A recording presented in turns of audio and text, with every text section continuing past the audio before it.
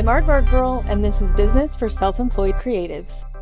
My name is Amanda, and I'm an introvert. Sometimes I feel that it's so misunderstood that I have to open with something like that. Like I have to identify myself as an introvert so people understand how I'm going to react in certain situations. So a lot of times I find that being an introvert is misunderstood. A lot of people just assume we're shy, which is not the case for me. I can talk to anyone. What it really comes down to, for me at least, is I'm not comfortable in large groups. I do much better one-on-one. And if I spend a lot of time around people, it means that I need to decompress and be alone for a little bit just to balance out. Because balance, as we know, is one of the most important things we need when we're running businesses. Sometimes you have to just hustle like crazy, and sometimes you need to take breaks. Sometimes you need to push yourself out of the comfort zone, and sometimes you need to play it a little bit safe. Just like sometimes you have to take those risks, and sometimes it's better to hold off for a little while before making any major decisions. We always have to find that balance to make sure everything is running the way it's supposed to. A major difference between introverts and extroverts has to do with energy. Extroverts feed off the energy of others. That's why they do so well in social settings and large gatherings and being the center of attention. The energy of others propels them forward. But for us introverts, that same energy depletes us and sometimes leaves us feeling completely worn out after a big event. I've had people tell me that I'm not an introvert, and that makes me laugh because I know myself really well and I'm pretty much a textbook introvert. But I can kind of put it aside a little bit when I have to for a certain situation. So I can be outgoing during a social situation, or if I have to be on a shoot for 10 to 12 hours, I can handle that. It's not so much an act as it is being able to channel what energy I have to where it's needed. But at the end of the event,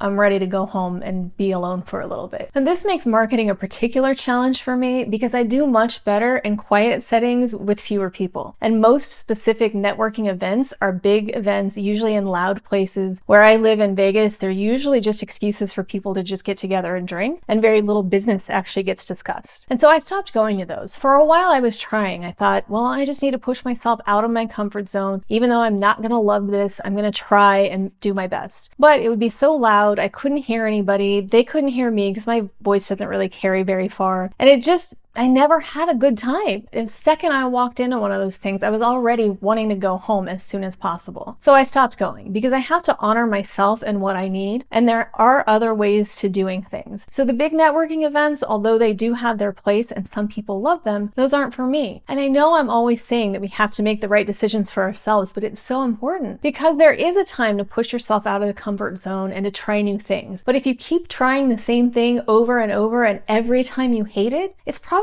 never going to work for you, and it's okay to just say, that's not for me. I was at one of those networking events last year when somebody actually said to me, you can't be a producer if you're an introvert, in a very condescending manner. He then went on to mansplain some other stuff to me, and I just kind of dismissed it and walked away. But that was one of those things where I'm like, man, people just don't understand. Now, there are some really great extroverted producers as well, but the whole point is you can be one or the other or somewhere in between, and either way, you can be good at what you do. Some of my introverted tendencies actually help me to be a better producer. And a lot of it boils down to the power of observation, which is one of my strongest skill sets. A lot of times the person in charge is busy talking and giving orders, and they don't always see and hear what's going on around them. Like I said, I don't want to be the center of attention, so I'm not talking all the time, but I'm listening and I'm hearing and I'm observing and I see what's going on around me. And a lot of times that helps me anticipate problems that people don't even know are there yet. It helps me read people and the nonverbal cues that are there. A lot of times that helps me connect better with people than if I were just talking at them the whole time. And that's not to say that extroverts talk at people. They are really great at getting people enthused and ready to work and happy and all that other stuff. Again, there's a good balance where you want to have both on your team. I know I can be underestimated sometimes because I'm quiet and I'm nice, but I won't apologize for those things. It's a big part of who I am, and it's helped me to be really successful in business because business is about working with people, and people like people who are nice. And that can work in my favor sometimes because when I do speak up, it's because I have something important to say and people tend to listen. You don't have to be bold and outspoken to be successful. You can be those things and be successful, but you can also not be those things and be successful. For me, I know that I'm better one-on-one. So I'm not going to go to one of those networking events where I'm not going to have a good time. And if I went with somebody, they're going to see that I'm not having a good time. So then they're not going to have a good time. And that's no good for anybody. So instead of doing that, I might politely decline the event, but then offer to go meet meet them for coffee later in the week during the day when it's quiet and we can actually have a conversation and maybe get some business moving forward. Because I know I'm not going to accomplish anything in that loud, crowded setting, but one-on-one, we might actually make some progress. A lot of this comes down to knowing who you are and owning it, figuring out what works for you, what doesn't work for you, and having the confidence to have these conversations with your clients or vendors and other people you're working with. And sometimes you have to compromise. You might have to go a little bit out of your comfort zone sometimes for the benefit of a working relationship. But if you're constantly having to do that and it doesn't feel good, it's probably not the right relationship for you. I found a lot of times that people are scared to have those conversations with their clients, especially. They feel like they're getting paid, so they have to constantly do what the client wants. But that's just not the case. You are allowed to run your business your own way. They don't get to dictate that for you. Sometimes you have to make the decision. Am I going to compromise on this and risk losing that client? Or am I going to stand my ground and do things the way that I need to do them and explain to them why doing them that way will actually benefit them more? Because sometimes people just don't know. They might love to have meetings in person, but they don't realize that it's not as comfortable for you and it takes away from the work that you could be doing for them. A lot of it, again, comes to communication and just being able to explain. And I don't mean you have to explain every nuance about yourself to every client, but sometimes having those conversations helps them understand where you're coming from. You can understand where they're coming from, and you can really develop a strong working relationship that works for both of you. You just have to be who you are. It's the best way to stay authentic to your business and make sure you're connecting with the right people who appreciate you. After a class I taught last year, this woman came up to me and said, "I think you're my spirit animal." And I loved hearing that, but it turned out she just wasn't used to seeing other introverts out there. So I guess that's my message. You can be an awkward introvert and still be successful. You can be a life of the party extrovert and still be successful. Just be yourself